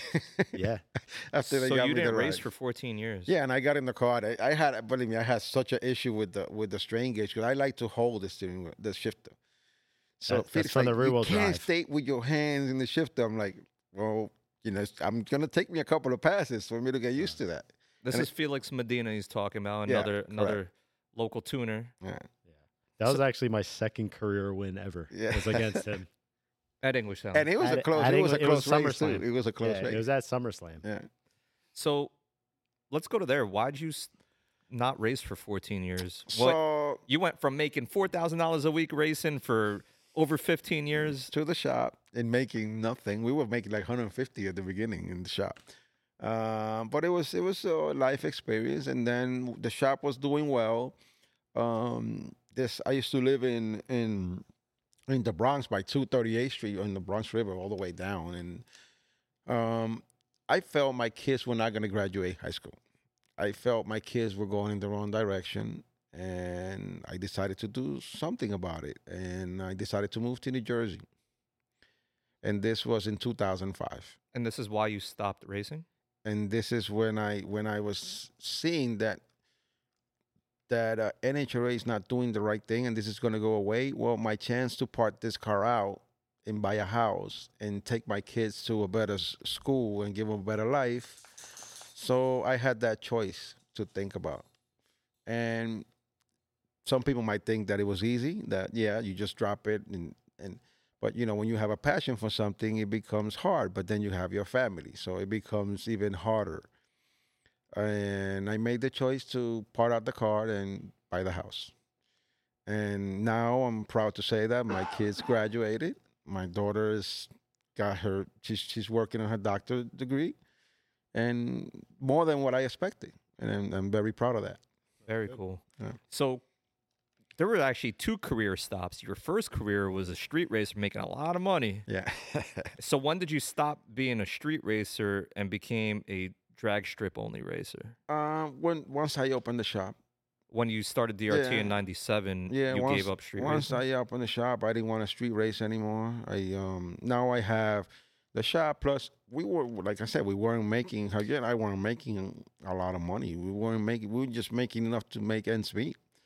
So Wouldn't that make more sense to street race? Because you're not making money, but let me keep street racing so I could make money? Yeah, but I've always been a guy of making a decision on something and standing by it.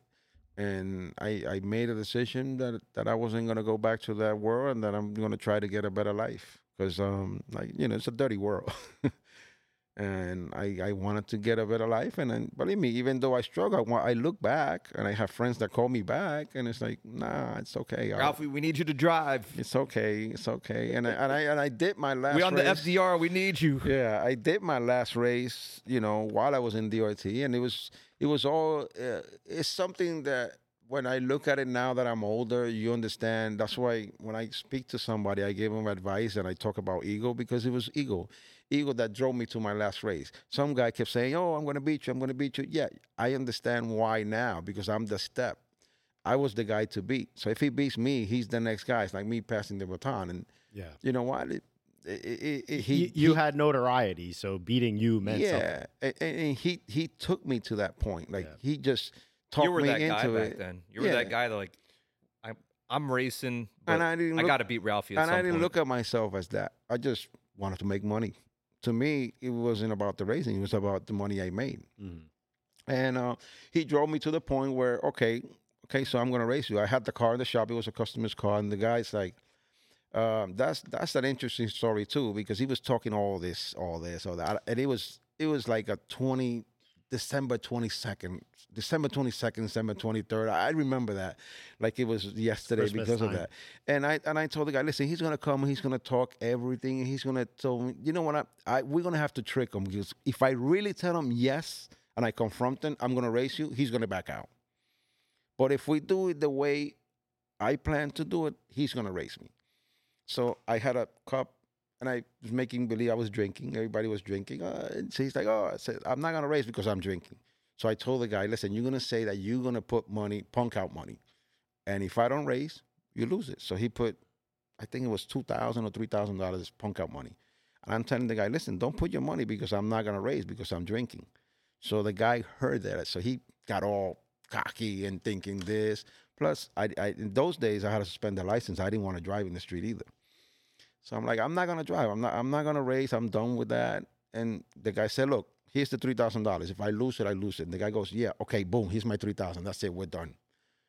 I said, okay, let's go get the car now. Oh, what? So we ended up racing for $7,000 that night. And I beat him. He broke an axle. You were drunk. Nah, I wasn't drunk. Yeah, But I was drinking something, yeah. He's So drinking I water. broke an axle. And you could ask people that were in that race. He broke an axle, right? And I saw that he broke an axle, and I just put third gear, stepped to the car, and I passed the quarter mile waving at everybody like this one, sitting on the side of the door just to embarrass the hell out of him. And they didn't even come back. They just paid the money. But I said, I know they're going to say that it wasn't a race, but, hey, he put second gear. He left. He got to pay. But they didn't even come back, and they paid the money. You ever had issues back then getting your money? Yeah, plenty of times. When a close race, it's tough. There's still issues these days. Oh, People yeah. getting paid. It's Well, tough. that's why I asked. Like, Yeah. doing it for 15 years. Nowadays, with the damn light, now they recording the damn thing because it's a light. Like, please, a light? Come on, for real? right. Well, that's why I say it. Like back then, it's your word. It's whoever's word is at the end of the line. Whoever the correct. spotter Well, is at the we end. had what we call a judge. Let's say there was somebody who will hold the money, of course, Yeah, somebody, a and that mutual guy person. makes the decision. But sometimes they don't want to make the decision. They don't want to be in that spot. Yeah. And sometimes we race it over. Okay, so let's race it over. Amongst friends, whatever. We don't want to argue. Let's race it over, whatever, stuff like that. And when you were racing back then, it was primarily imports. Obviously, there is a whole other subculture of domestic drag racing. Did the two ever merge at the races you went to? Not really. We try to go to a couple of the but we thought they were faster than us sometimes. Yeah, like the American thing, we never saw it up by the Bronx or uptown. It was hard to see. Even Shea or Yeah, it was Hunts hard to Point. see. You'll see a few cars, but not mostly imports. So that was a Definitely mostly completely imports. different subculture of you don't At even that's- know where they were. At that time, I know in Jersey they used to race a lot over there on 78, what back then was called the Hole. That used to be a big Yeah, like in domestic the car Hutch. The spot. Hutch was all American. Yeah. Until lately that the imports started to go there. Mm-hmm. So that was never a thing for you back then. Like, let me go No. see how I could no, play no, ball we- with those guys. No. It was good making your money with We the went- imports. Yeah. Makes sense. Get the paydays. Remember, the American guys were hardcore racers. They knew what they were doing. Yeah, Right, right, yeah. right. There's definitely serious cars out Yeah. back then. Yeah, they knew what they were doing. So we spoke a lot about the past, DRT, selective work now. I know you travel a lot. I see you Costa Rica? Yeah. You do a lot of racing? Yeah, I go to Costa Rica, Panama, the Caribbean. Are you going out there to drive people's cars? Or are you going out there to be a mechanic? No, What are I you doing? go there, tune cars, set up electronics and stuff like that mostly, and help out with some knowledge of things. Are you like a paid employee on certain teams or Yeah, yeah. freelancing? How's that Well, work? they pay me by the day. They pay Okay. me by the day. So basically, anyone with a team at this point, they could Yeah. pay you. Yeah. You got And then consulting lately, work. I've been in this program for 2 years, where I helped develop the next engine for the Formula 4 series on 2024 coming up now. We just finished the car 2 weeks ago. I don't Um, even know what is Formula 4, So you got Formula 1, right? right? You got Formula 2, Formula 3, and Formula 4. So Formula Oh, 4 Okay. is from 16 to 19 years old. So it was currently they're running the 1.5 Honda motor without the turbo. Okay. That's the motor that they're running currently for the past, I think, 3 or 4 years. They've been running that engine.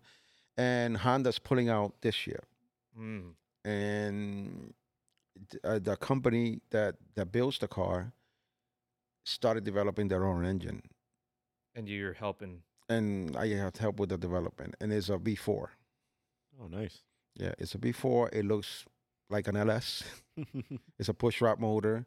It's a 1.5 that makes pretty good horsepower for So they- 1.5. So they took like a V8 and just cut the It's- two back cylinders off. If you want to put it, if you look at the engine, that's exactly what you're going to think because that's exactly the way it looks. Yeah. It looks exactly like a mini LS. That's what it looks like. But it's a Interesting. 1.5 liter, and that is the next engine for next year for the 2024. So they develop a new chassis, and they developed this engine, and luckily enough, we were able to do the job, and we're going 4 seconds faster than the old car. Oh, very cool. Yeah, so a lot of people are excited about it, and then I'll be doing the whole series next year. I'm doing support for the whole series next year. Nice. Congratulations. Where's that based out of? We go to NOLA. They come here to New Jersey. Okay. In July next year, we'll be here in Jersey. And JMP. Yep, we'll be here in JP. How many races they got next year? 8. Okay. All in 8. the U.S.? All in the U.S. Yes, this is the U.S. championship, correct? So that's actually ironic, right? Because now you're doing formula type racing, circuit racing, and then when you go to Costa Rica, I believe that's circuit racing too. Correct. Mostly, so when I go out, it's mostly circuit racing. And you even knew this back in the 90s when you started your business, Drag Racing Yeah, Technologies. correct. Because everything you just mentioned that you're working on Yeah. is not drag It's not racing. that. Yeah, correct. So the guy that ended up designing the logo knew to make it just the DRT. The DRT. That's why I call it DRT racing now. That's Correct. great. But Very you cool. are still a drag racer at heart. Yep. Yeah. Oh, definitely. Because to this day, you Um, actually just told us you're going to be racing you have a AE86, Yep. 2JZ powered 7-second?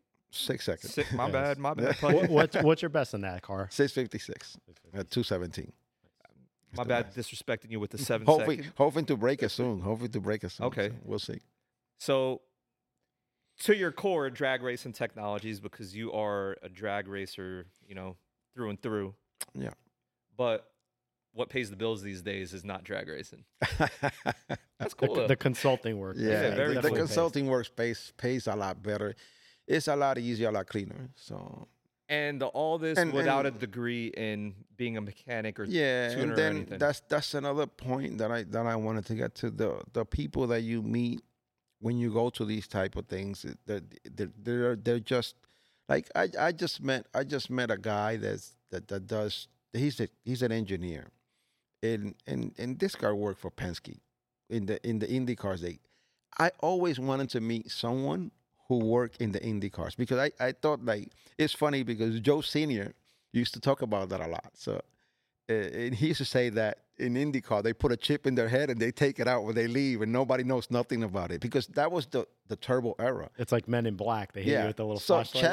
Champ car, right? In the 90s was the turbo era when the turbo era began, and everybody wanted to know how they did it, how they put all that boost, but nobody knew anything. And now, years later, I meet this guy.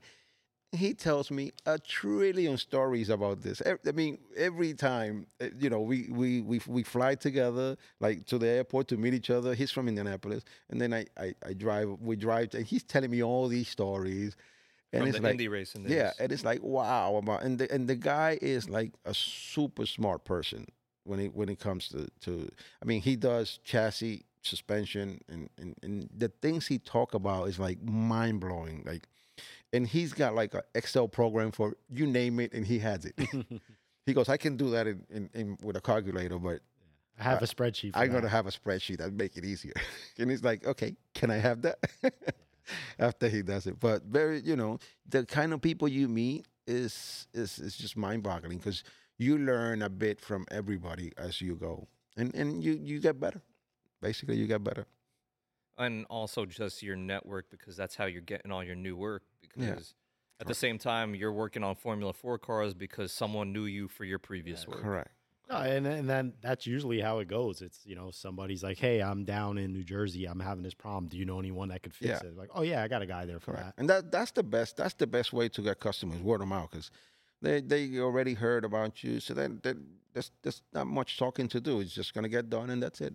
Because you did a little bit of support work with Papadakis too, and those guys in the with Castro. Yeah, I did Castro for a little while. Just because of the AEM, he had a few issues, and to this day we talk and we go back and forth.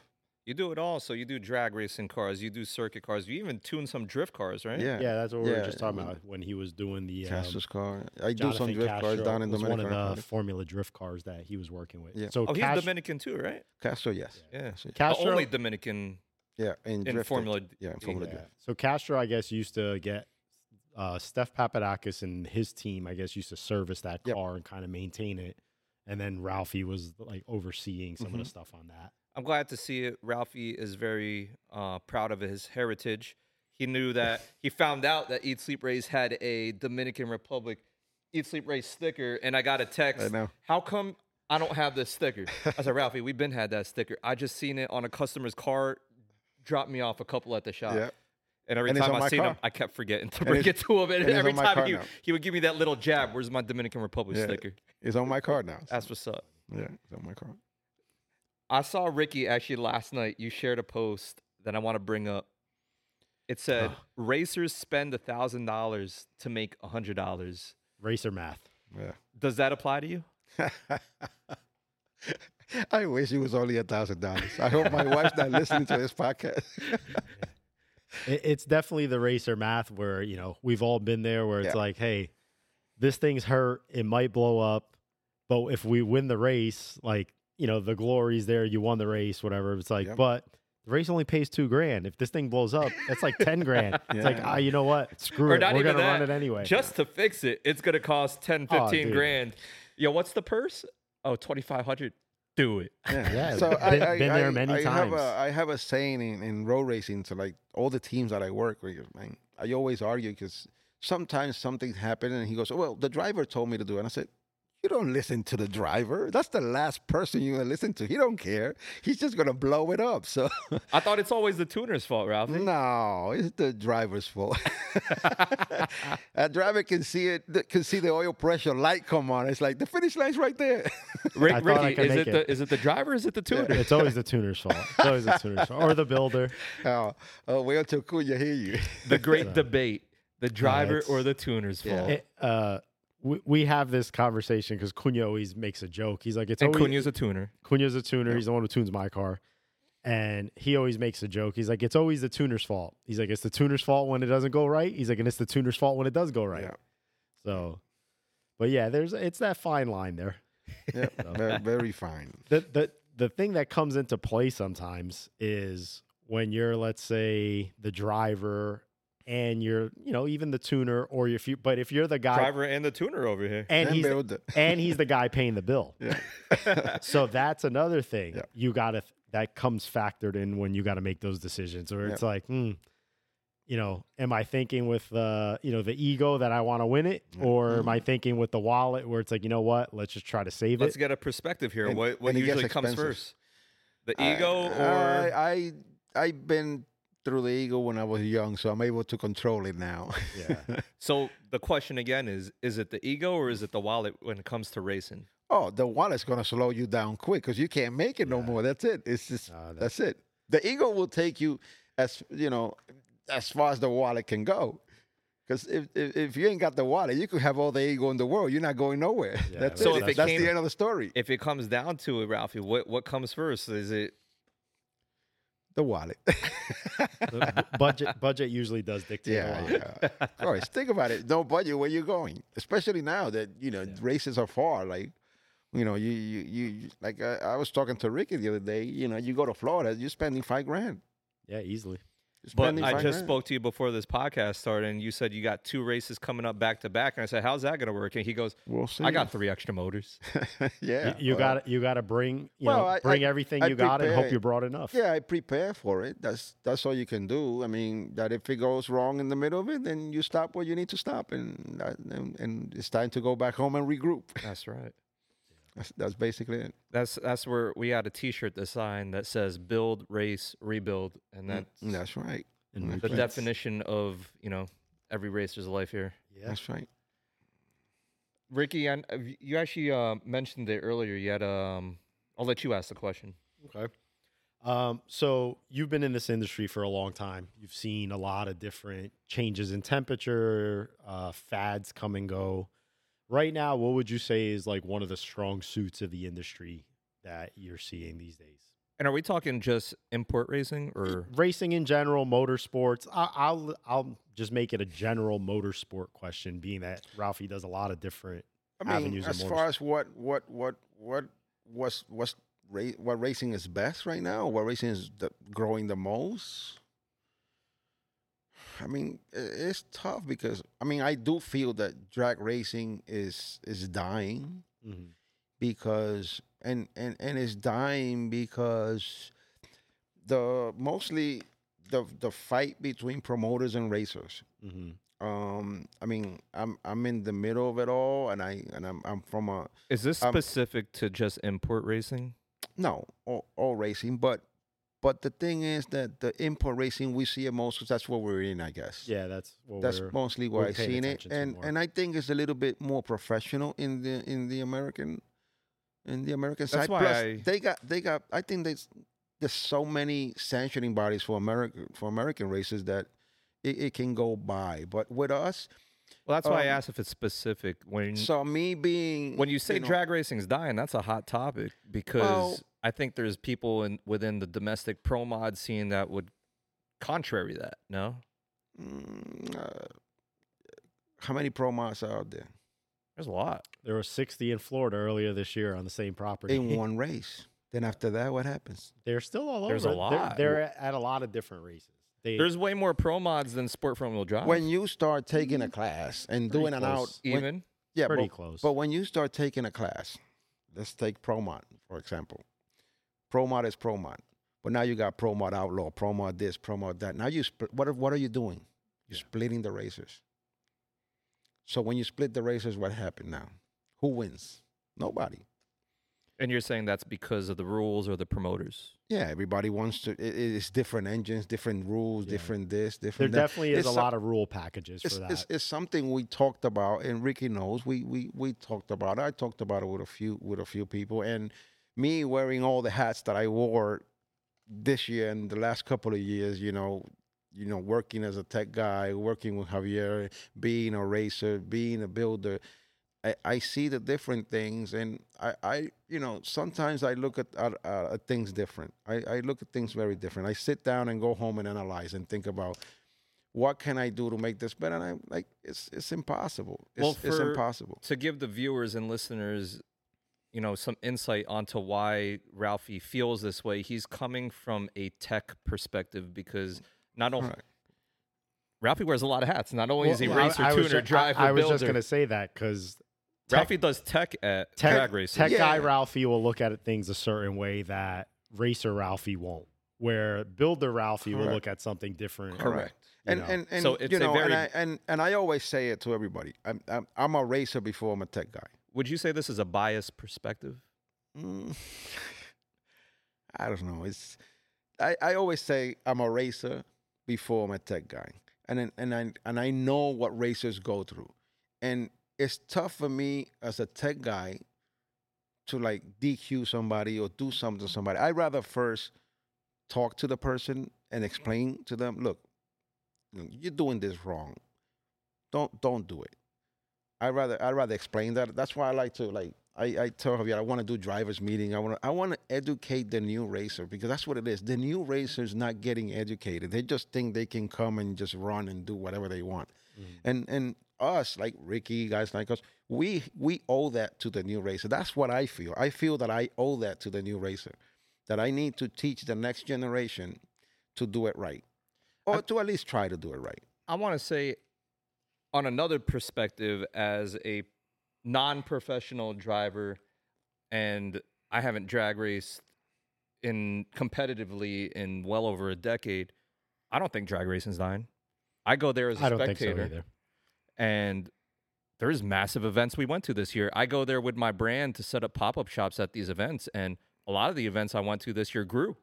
Well, from a racer's point of view, from a fan's point of view, yes, it's there. Fans will come. I'm not saying that, but look at The landscape is changing. yeah, is definitely changing. correct. I agree with that. The landscape is definitely changing. That there's not, going back to me and Brian are a little more similar in age, where it's like when he turned 16, I know I did. You were ready to go get your license.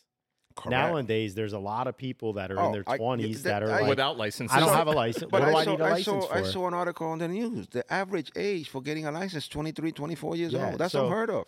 Which back then, Yeah. you had the thing of like, I'm getting my license. This is the car I want. These are the it- wheels I'm getting. When I was around, it was an extra credit on high school to get it Yeah. to get your permit in high school. It was a class. So that definitely is changing the landscape where you're seeing the shift more to like the lifestyles type of events, like the culture events. Which is where I wanted to get to. So if you go to a drift event, like for a racer, when I first went to my first drift event, there were two things I never had respect for, and it's funny. I'm gonna say this: it's drift, and it's NASCAR.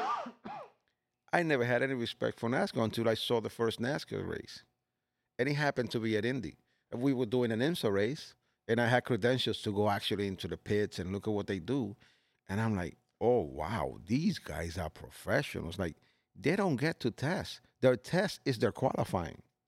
That's why they come in and they got these things. They do changes and then they go back out. And then once you make that change, That's it. everything is gone. You're starting from scratch now. Yeah. So I was like, wow, these guys, you got to give them credit. So they come and they put that setup on a track and they know that's the setup that's going to work. And boom, and they do their time. So I was like, wow, I'm very impressed with that. Same thing happened with drift. I'm like, I always say, well, it's people judging. I mean, It's like figure skating. yeah, so come on. I mean, this is bull, you know what I mean? And then once I saw, there's a technique to it, and there's things that you have to do to make these judges give you those points. And then I said, okay, I got respect for these guys. This is real racing. It's funny because I had a very similar perspective. Yeah. When I went to go work for Gary Gardella at one point, crew chiefing one of their second cars, and he called me like, hey, I got this drift car. I need somebody to crew chief it. And I'm like, listen, I don't know anything about drifting. He's like, I don't need you to. He's like, I just need you to make sure that pull the data, make sure they're not blowing it up. Keep an eye on this. Make sure these guys are doing what they're supposed to. Like, all right, no problem. So, you go out there, you're like, all right, they're kind of giving you the quick crash course on how it all works. And then you get there and you start seeing the levels of the builds on some of these cars. And I was going to say the mechanics to all these cars that you just mentioned the first thing I noticed was like every single car there had full Motec catalog, front to back. Like back then, the dominant cars of that year were the Falcon cars. They were built by a shop called ASD. I think Autosport Dynamic was the name or something. They built just premier, like top tier drift cars. And I remember looking at them like these cars were all like works of art. And then when you start getting into them and seeing how sophisticated those cars are and the suspension setups. And then the other thing that people have a misconception of is the amount of grip that those cars have while they're in drift is insane. And it's like, then you kind of get into like, you know what? At the end of the day, it's all nuts and bolts. Yep. There are still cars. They still have engines. They still have pistons. They have rods. And it's a different style of racing. But you do get to once you see how hard it is and the amount of mechanics that are involved in it, you do have an appreciation. Yeah, like there's an alignment to the car. There's everything else to a real race car. Like, they got, if they're out of alignment, it's not gonna drift right. That's it. My first event we go to, they go out there, they crash the car. In drag racing, you crash the car, you're like, all right, crack a beer, we're done for the weekend. Right. They're like, oh no, we have control arms, we have this, we're gonna hammer the rail, we'll weld this, and I'm like, you guys are for real. They're like, we'll get this thing back out before the end of the weekend. Like, okay, sure enough, we were out there ready for first round. Yeah. I'm like, that happened to me with Papadakis. They crashed the car, so I'm like, okay, what do I do now? So I'm like, look, what do I do? Because when you do it during a round, right, they give you 5 minutes, and the clock starts the minute you touch the first part. So these guys, I just want to be out of the way here because I'm new here. I don't want to be in somebody's way, mess something up, and ruin the thing, and then it's my fault. So I'm like, well, what do you guys want me to do? I said, look, just pass twos. I was like, okay, good, I can do that. I'll be next to the two bus. You just yell, I'll pass stuff. And when the car comes in, right, these guys are looking around, but they already got arms, everything, because Papadakis is upstairs and has told them, okay, a trailing arm of this. So they already got everything in the corner where it goes. So they're ready to go. And then they're looking. You can't touch the car until the clock comes. So they're looking already, but they already know everything that's wrong with the car. So they mostly have it out.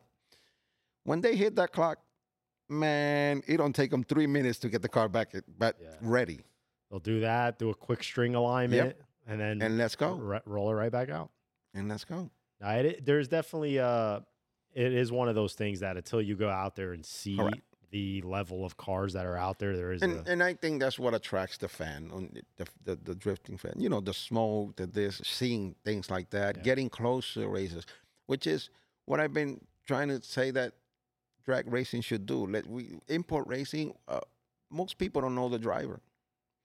A driver can walk by a guy if he doesn't have his uniform. They don't even know he's a driver. So I think that by putting names to faces, putting names to faces, the drivers, drivers saying hello to more kids or whatever, and being nicer and showing their face. And I understand, sometimes it's a tough schedule. You've got broken parts, but most of the guys got teams, and you can do that. But I mean, I think that if we start showing faces around, more fans will come. That's the way it works. I appreciate how you brought up the topic of drifting. Much respect to all the drift teams and drifters. Yep. I actually just came back from Formula D Irwindale, the title fight. We're going to have a little plug here. We just released our collaboration with Formula Drift. We did the official ABCs for future drifters, now available on the website. But with that being said, it was a sold-out event. Yeah. And they almost always are. Yeah. We were on the way to the track. There was signage on the way to the track. Event is sold out. Yeah. Huge. The last event that I worked, we didn't end up qualifying for. We had some issue with the car. Didn't end up qualifying for. So I'm like, you know what? They're in the event. I'm like, let me go try to see if I could find a spot to go sit down and just watch. I walked into the stands. You look up. There is not an empty seat in that place. Yeah. And that's where they get the sponsors. And think about it. They're for the thing that the races, the drag racing promoters are the worst about. They do their life. They do their own life. Yeah, they've been doing it for years. And it still gets packed. Yeah, they've been doing it for years. And that's why they get the sponsors. So we went from the topic of, you mentioned drag racing is dead. I'm going to have another plug here. NHRA, I'll mention this. Quite a few sold out events this year. Correct. Yes, they've done really well this year. And I will put in another plug here. We do have the official NHRA collaboration, ABCs for future drag racers. So it's hard to say drifting or drag racing is dead when the premier drag racing series, NHRA, for the first time in many years, maybe I said it in the wrong way. But it is less than what it used to be, especially with track closing. Like, look, I've been looking for a rental, right? Ricky knows. We went to Cecil, and it was a nightmare for both of us. Yeah, And we since went then, testing a couple weeks back. It wasn't good. Yeah, I've been looking for a rental, a test and tune, or whatever. Can't find one. Yeah. So good topic, and I like how you reworded that and say maybe I said it wrong because you're a drag racer at heart, been doing this for over 30 years, almost close to 40 years, and you been doing this, since you had your driver's license. Yeah, pretty much. So both drag racers at heart, so it's very disheartening to see these announcements of racetracks closing. Oh, definitely. You brought up the topic. It's disheartening seeing this next generation not caring or looking forward to getting their driver's license. So, and also this big shift, a very taboo topic to bring up with the EPA and modifying cars. So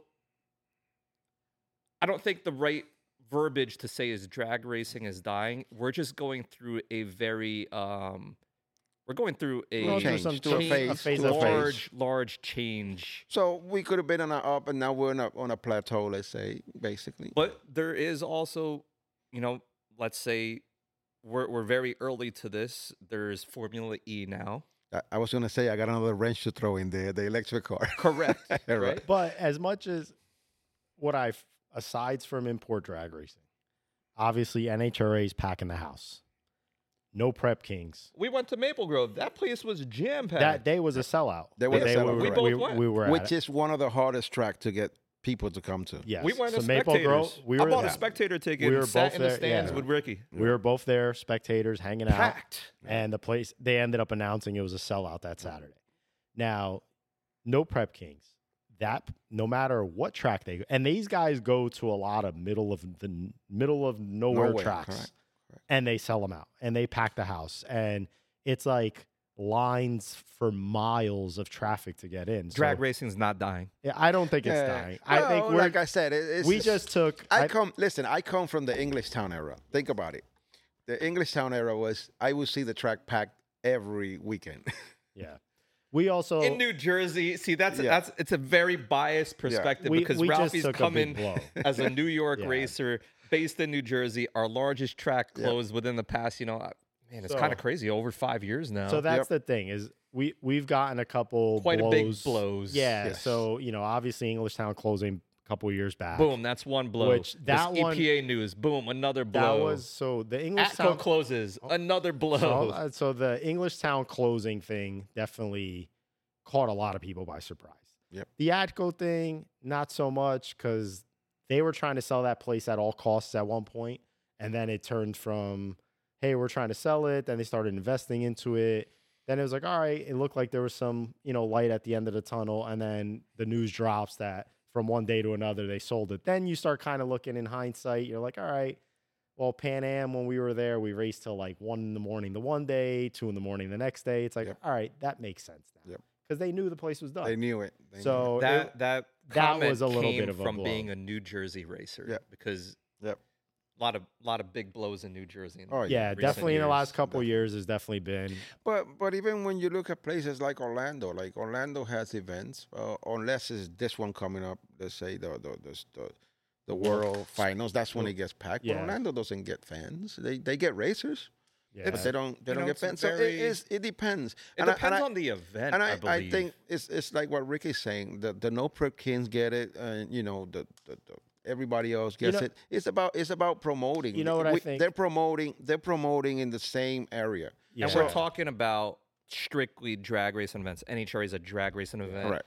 And I think too. No Prep Kings is a drag racing event. I also think too the one thing that kind of hurts Orlando a little bit is that place. If you're not there, if you're there after like the first day of an event, like you bring your wife, she's not going to want to go to the bathroom there.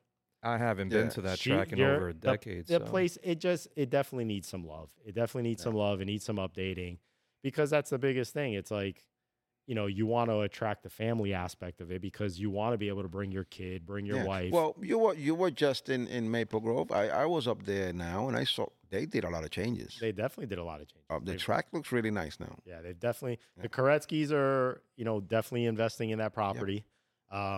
funny story is that, Drag racing's not dying. obviously, we know Kyle. Kyle used to race Hondas back in the day, and big bracket racer now. His family bought Maple Grove. He's also racing in pro stock. So it's like 12:05. We're sitting in line to get beer, and Kyle's behind the counter stocking the beer fridge. And I'm like, dude, what are you doing? I was like, aren't you guys on track at 12:30? Now, mind you, at this point, it's like 12:10, 12:15.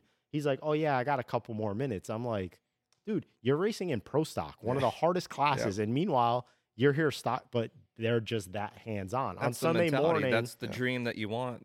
These tracks that are being owned by enthusiasts and racers themselves, because they're going to keep these alive, and they're going to not only keep it alive, they're going to improve it. Yeah. It's like Echo. Echo could have sold, but why couldn't they finish the year? They haven't touched it. No. Why couldn't you say, okay, it's sold, it will be sold December 31st? Yeah, I think they were at the point where they just wanted their payday and to be done with it. But like you said, you get these tracks that are run by enthusiasts or by racers. Like another one that comes to mind is, Cecil County in Maryland. Jim Halsey, his guys. Pumping money into those that place. guys are hardcore But Cecil doesn't racers. open on a Sunday. Brand new bleachers. No. Cecil doesn't open on a Sunday. Think about that. Because he's another guy who has a regular business too. Yeah. So, but Well, not only a regular business, also a professional driver himself. yes. Championship driver. Yeah, so multiple. got a lot going on. Yeah. But I mean, I was But there. still runs I was a there at the Yellow phenomenal Bullet. track. I've been there. I've been going to the Yellow Bullet the past 2 years. This year, that thing was packed. Yeah. No, that place gets packed. See, Ralphie, how could you be going to these Yellow Bullet, a racer-only event, jam-packed? I love Yellow Bullet. I love it. Next year, I'm gonna race you it. already took your comment. Next year, I'm gonna race it. I'm gonna race it for sure. See? So I think we kind of, my next question that I wanted to ask was, but we kind of touched on it a little bit, was, you as a business owner and even your consulting side of things, what will you say right now is probably like the biggest weak point of the motorsports industry? Do you think the EPA stuff is probably? The EPA stuff is scary to a point, but I mean, it hasn't gotten close to this side, let's say, or at least So what you're involved in. or not at least, yeah. And I've been knowing about it for a while, so that's why like I said, I pick and choose what I do now, which is change.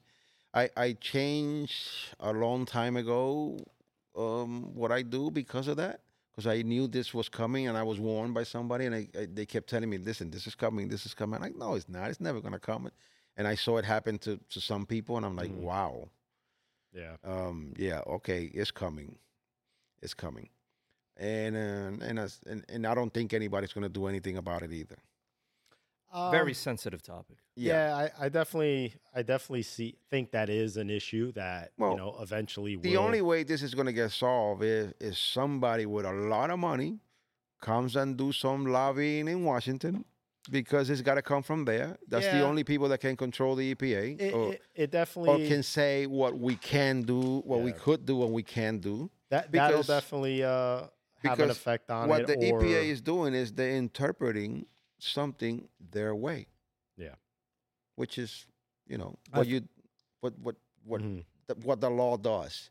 They're going to interpret something their way, because we can say, but we're not doing that. No, but that's what you're doing, and they win. It's their rule book, and they win. Correct. Yeah. So I definitely think that if there is a change of administration, that could affect it, because judging, a couple years back, this was an issue. Yeah, and then a couple of years ago, it stopped becoming an issue because it's been happening since 2015. Just so you know, so it didn't happen yesterday. But again, not to get super political, but during the Obama administration, that's when this was an issue. Yeah. Then when the Trump administration was in office, that they kind of, I think a lot of their funding got reduced. Agenda, basically. Yeah, it was a different focus. It's normal. But now that this administration we have in now they're very big on the EV stuff. Yep. Obviously, they're all buying Tesla stock magically when they're pushing these EV laws. But it's one of those things where you see that it's kind of trending that way. Which is something like, this is the easiest question that I want them to answer. How did you get rid of lithium? Mm-hmm. Yeah. That is a big problem with those cars. So, yeah. So I like this new topic we're moving into right Everybody here. has their problems. Everybody has their What's your issues. thought on EV, Brian? That was my question for Ralphie. What's your thoughts on the electric On movement. the electric movement, There is Formula E. I got There's- stuck in an electric car. So So Ralphie has a story that he told us. He went to the airport, rented an electric car. yeah, It died? so they gave me a Hyundai Kona, I think it is. Uh-huh. So when the thing is dying, right, it slows you down, and then when that's it. Like the end of the line, a little turtle comes out in the dash, and the thing is like, just like. Well, actually, no, don't make that noise, Ralphie. It just goes. I'm serious, man. I was like, I pulled into somebody's driveway. I'm like, let me get out of this road because somebody's gonna run me over, and I just pulled into somebody's driveway and stopped there. Because it broke. That's it. It wouldn't go no more. That's it. Why would the rental place give you an EV that wasn't charged? No, it was charged. You just drove it far enough that it died? I was trying to look. It was, supposed to take you like you press the thing on the navigation and it tells you where the nearest charging station is. Well, I'm in South Carolina. You are near a charging station. They didn't give you a generator with it? And then I go to no, they gave me a charger. Yeah, that you needed to plug into Oh something. no, I plugged in it when I got to the track. I said, okay, so I'll plug it in the morning. By the time I leave, 5-6 hours, got to be charged. I plug it in. You know when it's set because it tells you like how long it's gonna take. 46 hours and 50 minutes. I'm like, oh man. Oh, what? 46 hours and 50 minutes. So they gave you a defective car? No, it's like a defective 110. charger? It doesn't charge with a 110. It would take forever. Oh, So what Ralphie's saying is he called an Uber and left his car at the track. And that's the worst story. There was no Uber around. Somebody came from Charlotte and picked me up. but how'd you get them? Somebody you knew. The guys in the track. They like, look. Oh, wow. I'm like, look, man, I got to catch a flight, man. I got to catch a flight. So somebody helped you find a ride. So it was 30-minute ride, and they came. I was trying to pay the guy where I went in the driveway, and he's like, no, I can't help you, buddy. And you ditched your car. I left it there, and that's it. I called the company. They told me to leave the keys inside, and I just left it there. Come get your car. Yeah, that's it. What am I going to do? So you literally went through the nightmare of somebody who's wanted to buy an electric car. Like, yo, I don't want to get stuck because this thing runs out of juice. I don't want to hear about those things. It and it's funny driving those things. There's no noise. All you hear is wind. That's like, what I said. That I don't happen. I'll stick to my gas for a little while until they take it away from me. Yeah. I appreciate it, Ralphie. A lot of great conversation today. You established yourself as an OG to, the import racing community. I think any Fast and Furious fan, which is way more than race fans in general, have a lot to credit to you for why they are fans of this franchise today. And thanks for being on the podcast. Thank you for having me. And if you guys made it to the end of the episode, please like, comment, share, subscribe, whatever platform you're watching this on. You can follow me on Instagram at BrianESR. You can follow me at Ricky_CLM on Instagram, Facebook, pretty much anything. At DRT Racing and Ralphie's Racing World. And definitely check out, if you've been a fan of Ralphie or are now a fan of Ralphie, Ralphie has been working hard on his YouTube channel, Ralphie's Racing World. And give a little description of what they could expect to see on that channel. Well, right now we did a couple of episodes just so people that don't know me get to know me, and I introduce. So if they want to know more about you beyond this podcast, watch that. About me, what I do, personal life. Even I got my wife involved somehow. She enjoys it now. So my wife. Talking about it's like Ralphie's reality show. Yeah, my wife is on it as well. So a couple of facts about me and a couple of facts about the shop, and eventually I want to move on to show people different things, how to do things, stuff like that, basically. Very cool. Tech related stuff. Yeah, and I'm always open to comments or whatever everybody has. And Ralphie reads all the comments. I do. Even on the Instagram, people get surprised when I answer back. Like, oh, is it really you? I'm like, well, who else is it gonna be? It's Racer X. All right, guys. Thanks for watching. Stay tuned to the next episode. And again, like, comment, share, subscribe.